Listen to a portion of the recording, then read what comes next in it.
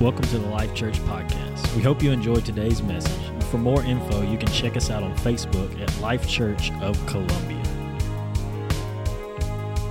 Thank you so much, Pastor Dean. Thank you so much, Pastor Patty. We love your pastors. We love this church. We so look forward to coming here. This is, I think, our third time, and we just get so excited to be coming to minister here and just get to be with you all. And, of course, our friends Taylor and Colby, we love them. And it's a blessing we got to bring our baby boy with us this morning. So baby Benaiah in the house today. He's sleeping, so woohoo, yay, yay. But it is a blessing to be in this house. It's a blessing to be in the house of God no matter what time it is. And to be able to be here on a Sunday morning, getting to praise his name and lift him up. And I love that today is, yes, Thanksgiving is this week, but that this Sunday, you all have deemed as Thanksgiving Sunday. That we have a heart and a mind of thankfulness to God. That he is on our mind continually, that we praise him, that we thank him. And as I shared this morning before Maurice gets up, I know he has a word from God to share with you today. But I just want to give some testimonies about what God has been doing in Kenya, Africa this year. And I say this with all thankfulness, right? We are thankful to God that he is moving, that he is working, that he is continually changing lives around the world. In Colombia, Louisiana, and in Kenya, Africa, right? Amen. Amen. We had the privilege this year of leading over 3,200 people to Jesus Christ. And we also had the blessing of planting 7 churches. And it was just an incredible time of ministry. I was pregnant all year, and so it was very different. It was very different this year. So I didn't get to go out with Maurice as much, but we had teams coming in. 2020, we didn't get to have teams. 2020, everything kind of shut down, right? So 2021, we had teams come in like a vengeance. We had people that were like, I missed last year, so I'm coming twice this year. So we're like, yeah, bring it on. You're welcome. So we had teams coming in. We had ministry, thing after thing going on. So Boma ministry, going out. This is where we preach to people most of the time that have never heard of Jesus. Sometimes they've heard who Jesus is, but they're, of course, not saved. Just like here, you go door to door, right? And so going to their homes and telling them about Jesus. We had services. We had our Bible college, our students. We graduated 36 students out of our Bible school. So these are preachers that are ready to go out and go in those churches and pastor and preach and just light Kenya on fire for God. So very, very exciting. We had a couple of deep bush camping ministries. So I don't know. I'm sure I've shared with you. We live in the bush, okay, the bush of Africa where there's like zebras and giraffe and all of that, okay. But then we go into the deep bush. So imagine like even further in the woods, okay. Really deep. We take pop-up tents. We live in a tent, but we take pop-up tents. We go out as far as we feel like we need to go, and we kind of make connections in the area, and we set up a temporary camp. And from that temporary camp, we go out each day and we preach in Maasai villages. Maasai tribe is who we minister to primarily, okay? These people have never seen white people, and they've never heard of Jesus. They have no roads going to them, a lot of them, not a road. They have no idea. So when we show up, we actually had some run because they thought we were the police. I mean, these are not people that have encountered tourists before, okay? They're like way out there. So me, pregnant, that was interesting, going out there over no roads. So anyway, we're driving out, and we get out to these bomas, and we get to share with them about Jesus. The very first boma we went to, a witch doctor was saved. Yeah, witch doctor was saved. I think we had a couple witch doctors saved during that ministry. We had people that were lame that were healed that God just miraculously healed right there. That were lame, that were sitting there with their legs, they couldn't stand up, and Jesus healed them. That's the power of God. It's amazing. And then we were able to come back about a month later. I don't say we. I went in June.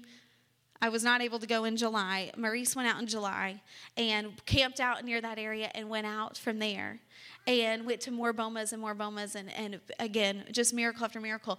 And we are so thankful that God hears us. We are so thankful that God cares.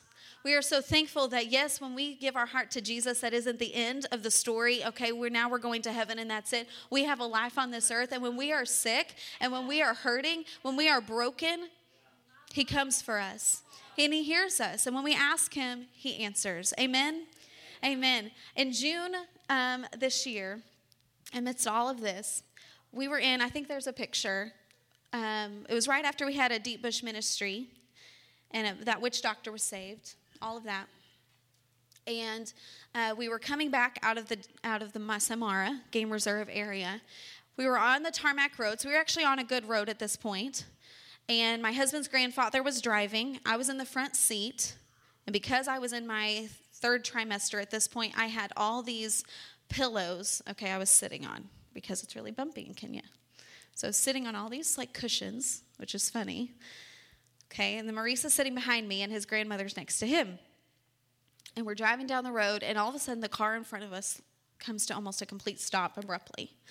So my husband's grandfather, we drive on the left side of the road, hit the brakes, swerve so that we wouldn't hit him head on. And as we swerved to the left, we did a 180 in the road. Well, in Kenya, there aren't really shoulders or anything like that. So then there was just this steep drop off to our left. So we're going this way, hit the brakes, swerve, do a 180, and then we roll a couple times. We weren't wearing seatbelts. You don't wear seatbelts very often over there. We weren't wearing seatbelts.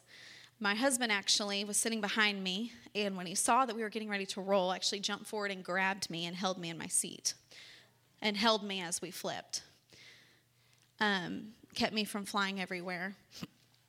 The windshield broke out. Our windows broke out. My husband's shoes were off of his feet. Our luggage was all out of the vehicle, out strewn everywhere. I think your wallet came somehow out of your pocket, out of his pocket, and was out, I think, all like cards and everything everywhere. All four of us were in the car. Nobody, of course, flew out. The windshield not coming in. We didn't have glass all over us. We did have a couple of scrapes and everything. We landed on our tires, and Maurice got himself out. Our frame is all bent, so he was able to get himself out, came to my door and pulled me out of the vehicle, took me over to the ditch, and we laid down. And I think I was like 29 weeks pregnant.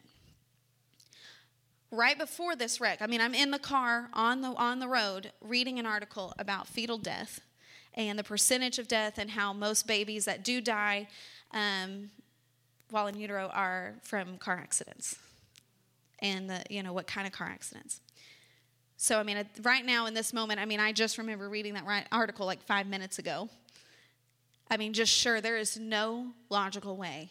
First of all, no logical way that we would have lived, but no logical way that my baby is alive. None. So when Maurice pulls me out of the vehicle, we lay down in the ditch, and we're in the middle of nowhere. And he lays me down, and he starts praying over me and praying in the Spirit over me and Benaiah. And right there, Benaiah kicked like 3 times. Like, hello, I'm here. Don't do that again. But I'm here. I'm fine. So rushed to the hospital. We got in the ambulance, and we rushed to the hospital. Still not sure if there was any other complications, but we knew he was alive. We knew he was alive. And I can't tell you how that feeling of him kicking in that moment, that reassurance. And when we got out of the hospital, I didn't have any broken bones. My husband's grandmother did have some broken bones. We were all kind of beat up, but nothing major, which is a miracle. And we were in the hotel. We had to stay for a couple of weeks. I had follow-up appointments to go back for ultrasounds and all of that. And what God spoke to me when I was in that hotel room over and over and over again, and even as we came home, and just this scripture that he just poured over me was, he says in Psalm 32:7, you are my hiding place. You preserve me from trouble. And then it says, I will surround you with shouts of victory. Other version says, I will surround you with songs of deliverance, songs of victory. Over and over again, you are my hiding place. And he was. Yes, Maurice held me in my seat, and I'm so thankful for a very strong husband and a very selfless husband. But God is my protector, right? He is the one that protected me.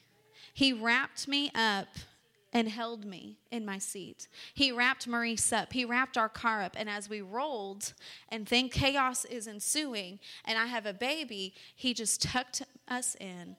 He said, I am your hiding place.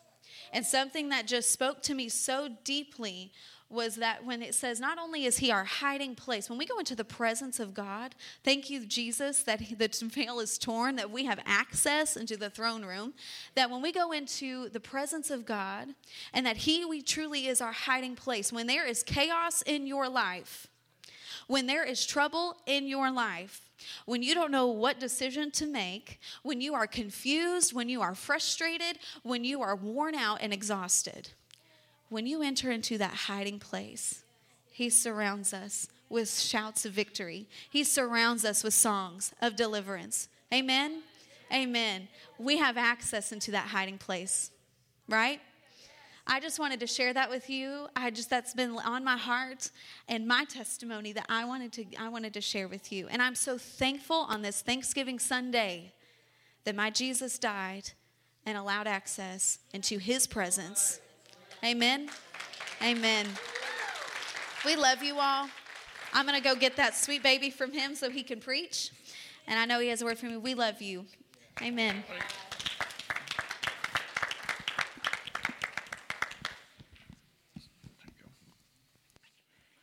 Amen. Well, it is awesome to be in the house of the Lord today. I am thankful that we have the ability to be in church and fellowship together. Thank you, Pastor, for allowing us to come. It is an absolute blessing. We love this church. Y'all have no idea how much your prayers mean to us. I remember the first calls after that car accident. Probably my second call was to Colby. And I said, man, pray for us, please. This just happened. We were on our way. Actually, somehow an ambulance found us in the middle of nowhere. But from that ambulance, we had a 4-hour drive to Nairobi, which was the nearest hospital. And so we were in that ambulance, and I'm thinking, who in the world can I call that are spirit-filled people that can pray with us? And so I'm like, I'm calling Colby and Taylor. So thank you guys so much. I have a word for you today. I have been praying about this service. As soon as we found out that we were going to be able to come back, we have been praying about this service, and I really feel like that God has something to say today. Today I'm going to be in Matthew chapter 16.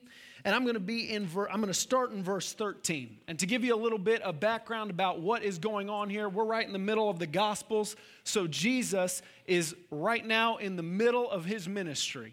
They are going out all the region. He is declaring who he is. He is healing people.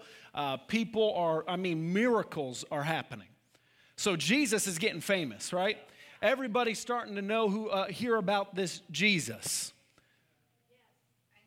And so they finally get up to the region of Caesarea Philippi, where they're going to continue to do their ministry. And as he gets into that region, Jesus looks to his disciples, and he asks them a very important question. And I'm going to pick it up here. It says, when Jesus came into the region of Caesarea Philippi, he asked his disciples, saying, who do men say that I, the Son of Man, am? So they said, some say John the Baptist, some say Elijah, and others Jeremiah or one of the prophets. And he said to him, get this, but who do you say that I am? You know, it doesn't matter what everybody else says that Jesus is. You know, Jesus at this moment, he's getting famous. People are saying, oh, this is who he is, this is who he is. But he comes on an individual basis. I could stay up here all day long and tell you about who I know Jesus is. I could sit up here all day long, but when it comes to it, it doesn't matter what I say because Jesus is an individual God. Come on, he cares about us on an individual level. So I can say up here, and this is what I believe, this is what your pastor believes, but when it comes to it, he's going to come to you, and what's he going to say? Who do you say? Who do you say that I am?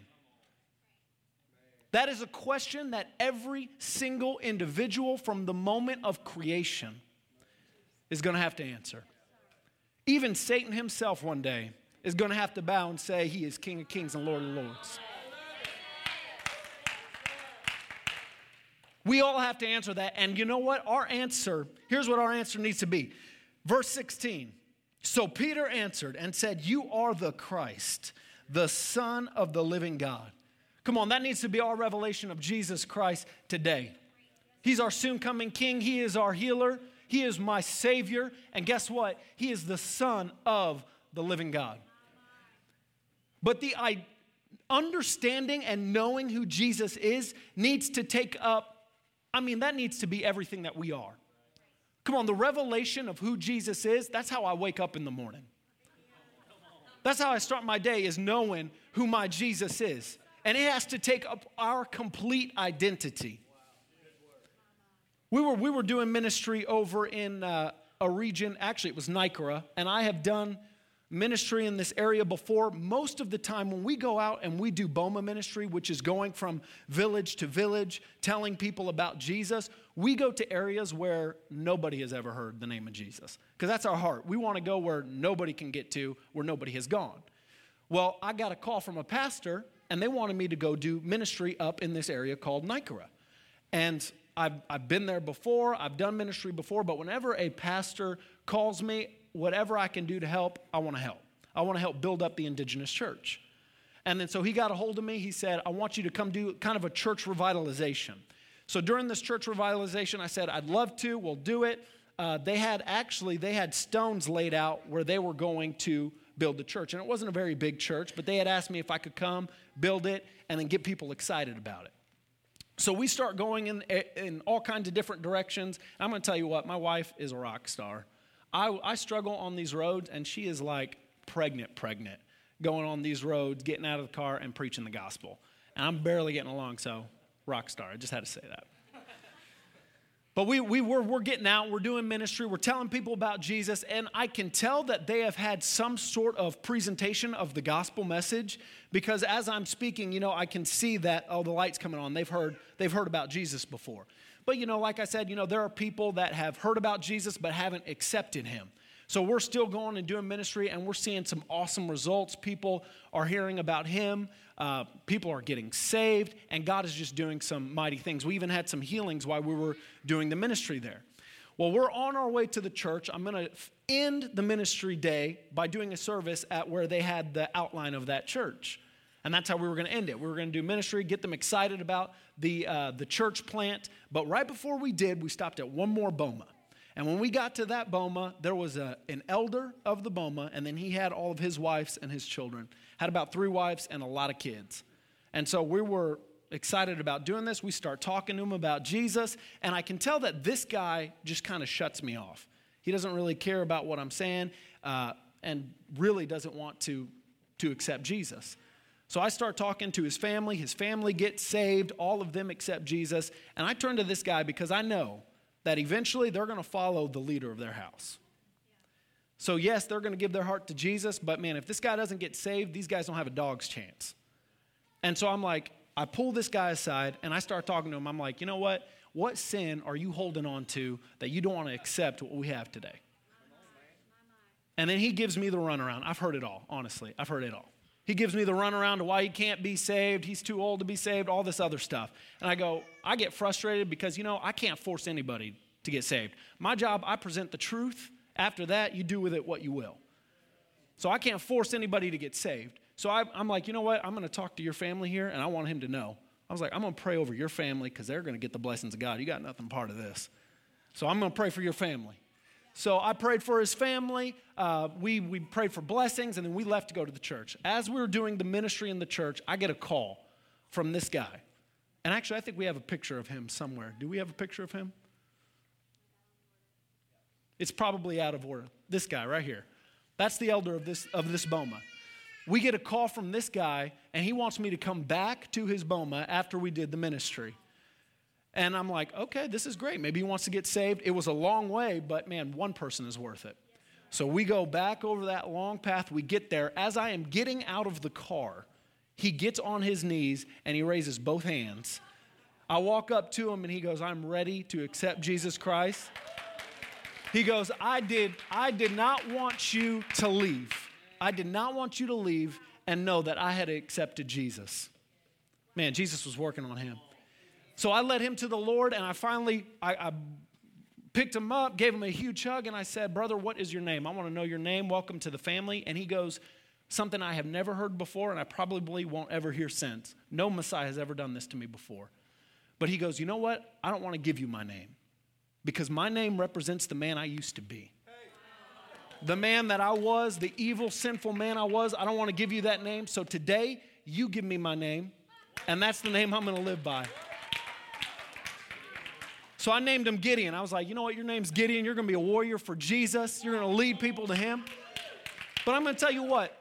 Who is Jesus to you this morning? Is he enough to forget about all your identity that you were, leave all that in the past and go, you know what? I identify with Jesus Christ. That's my identity. That's what I want to be remembered by. Not all of my accomplishments, not all the things I've done. I want to be remembered by one man, and that's my Savior, Jesus Christ. I'm going to continue here in the verse because what I love about this passage and what I want to get across to you today is it's time we know something about kingdom living. Now more than ever, we need to understand the kingdom that we are a part of and how to operate within that kingdom. And Jesus, in like 6 verses that I'm going to be reading to you today, in 6 verses, not only does he set up the foundation of his kingdom, but he also tells us how to operate and live in that kingdom. And so I'm going to continue on here, verse 17. Jesus answered and said to, remember we're talking to Peter, Jesus said and answered to him, blessed are you, Simon Bar-Jonah, for flesh and blood has not revealed this to you, but my Father who is in heaven. And I also say to you that you are Peter, and on this rock I will build my church, and the gates of Hades shall not prevail against it. You know, this passage of Scripture has been so misinterpreted over the generations. I mean, there are entire denominations who have misinterpreted this passage. Okay, Peter is not the rock that the church was built upon. It's not. Basically, the foundation of the kingdom, the rock of the church, is the revelation that Peter had. The revelation of Jesus is what? Jesus is the Christ, the Son of the living God. Upon that revelation, does Jesus build his church? That's the cornerstone of everything. And then what does he say next? He uses a lot of imagery in this passage, and I love it because that's how I learn, imagery. He goes, and the gates of hell shall not prevail against my kingdom. You know, oftentimes when we read this passage, we kind of amplify the devil in our minds. When they were in the region of Caesarea Philippi, this was actually a very wicked area in the day.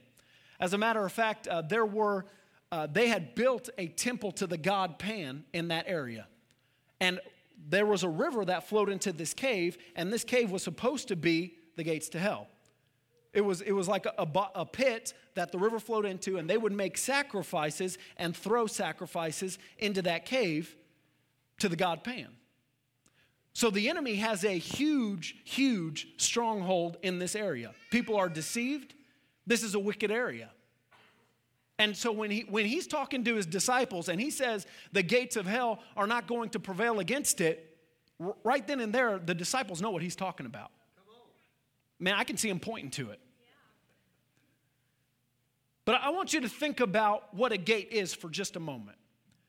Because when we go to war, we're not dropping gates over the enemy. We're not flying over the enemy, just dropping gates, right?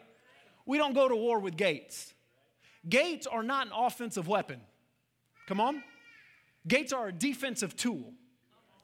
Gates are meant to keep things out. So when Jesus is pointing at this wickedly oppressed area where Satan's got a stronghold, what's he saying? He's going, guess what, guys? Not even the enemy's defenses. You hear me? Not even the defenses of the enemy are going to keep out the advancement of my people. It doesn't matter how dark an area is. It doesn't matter the stronghold the enemy has. It doesn't matter how many sick people are in that area. Come on. Nothing is going to stop the advancement of my kingdom. My people are going to kick that gate down. We're going to kick that gate open, and guess what? There's going to be souls saved. And I have one more picture I want to show you today because when I read this scripture, I mean, it came to life in my mind. This gate is a gate in Nyrock County. Nyrock is the nearest city near us where we live out in the bush. It's about an hour away. But at this city, there is it's one of the larger prisons in Kenya. People from all over the country goes to that prison. Well, we have never done prison ministry, never had the opportunity to do prison ministry, but one of our students who graduated from our Bible college started to make connections with the warden there, started to make connections with the higher-ups, and she got a foot in her door to go in and do ministry at this prison. And so she called us and said, do you have a team that can do this? And I said, I would love to do it. Love to. We had never had the opportunity to do it. We got soap and all kinds of stuff that we could actually give the inmates that were at that prison. But when we got there, there was this big gate. And that was all we could take pictures of. That was it. Everything past that, I'm going to tell you what, it was one of the most oppressed places I have ever been to in my entire life. I mean, we had literally, that was the only picture that we got out of the entire ministry because we had to, strip everything there. I couldn't even bring my Bible in there. They let us bring the soaps in, but that was it. And so we were able to go in there, and I'm going to tell you what, hopelessness is what I felt. Hopelessness. And where the enemy had a stronghold, I love it. Love it. Where the enemy had a stronghold, I'm going to tell you what, we were able to march through those gates where the gospel had never been reached to. Come on. And Jesus did something that day. There were inmates that were listening to us that could not get out of their cell. There were inmates that were able to come to the service. But I'm going to tell you what, there were people there that gave their hearts to Jesus Christ. Why is that? Because not even the defenses, not even the defenses of the enemy are going to prevail against the advancement of the kingdom of God. That's our kingdom, guys. That's our kingdom. All right, I'm going to keep going. That's point 2. I'm going to keep going. I'm going to end in verse 19. And I will give you the keys to the kingdom of heaven. And whatever you bind on earth will be bound in heaven. And whatever you loose on earth will be loosed in heaven.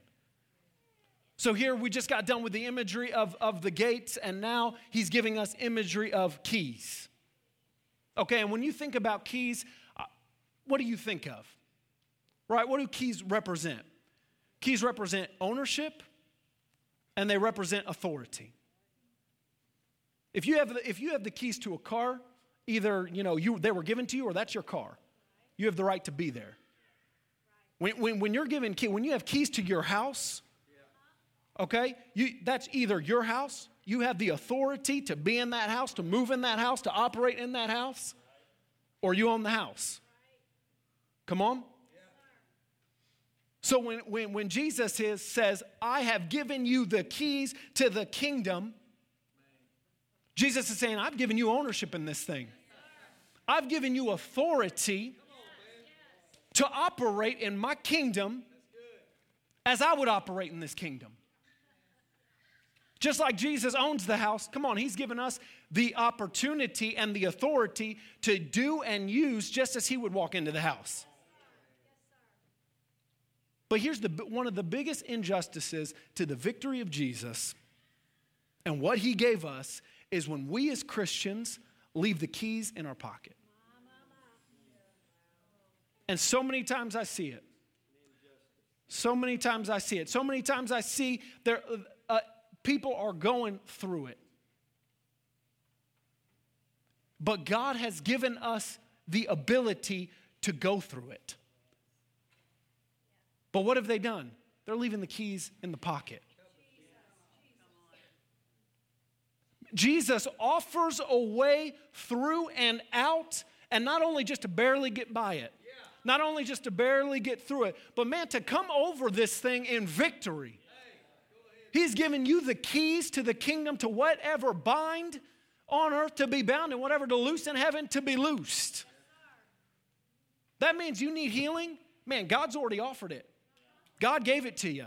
All you got to do is get the keys out of your pocket, you unlock that door, and you go through it. Go get it. Just like you'd go into the house, open the fridge.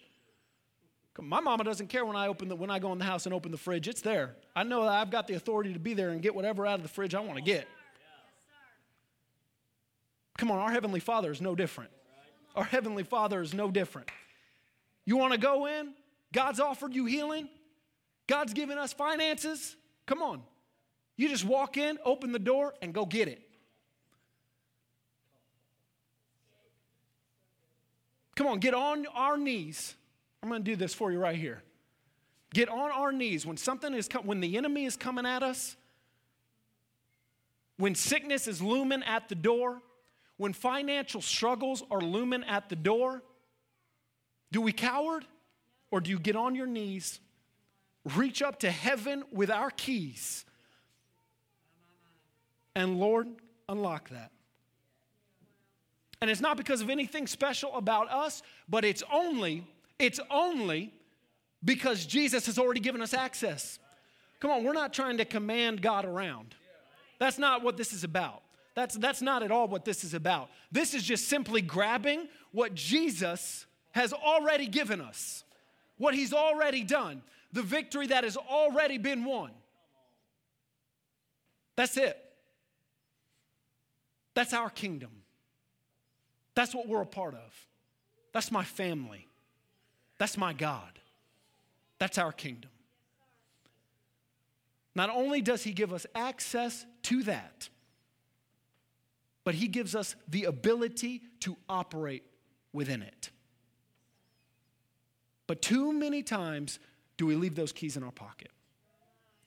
And today, and I hope it's okay, Pastor, I'm going to do an altar call.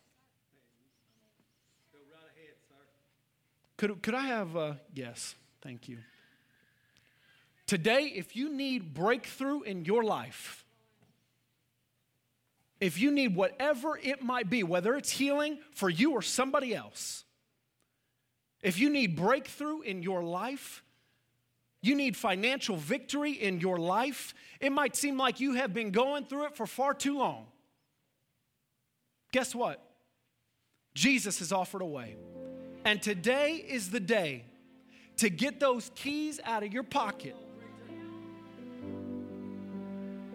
Get them out of your pocket, and guess what? Let's access all the things that God has given us. Let's access the storehouse of God. Because Jesus has offered breakthrough today, and it's for you. It's for you.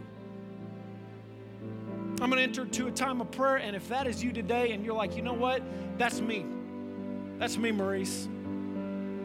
I need victory in my life. I need to get the keys out of my pocket for me, my family.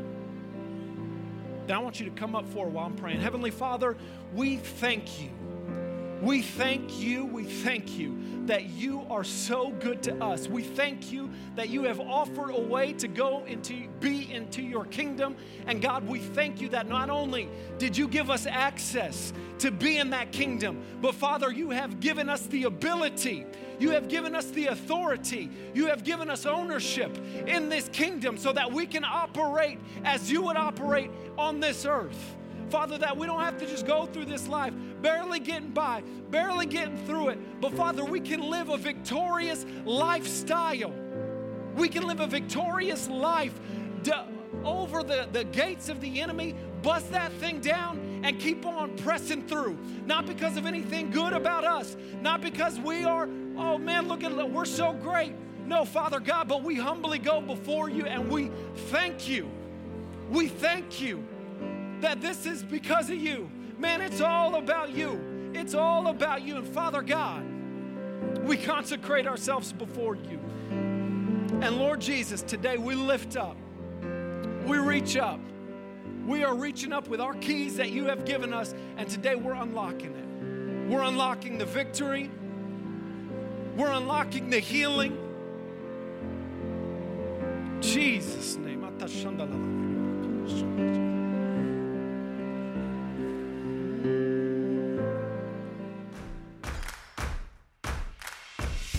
Thank you for listening to this Life Church podcast.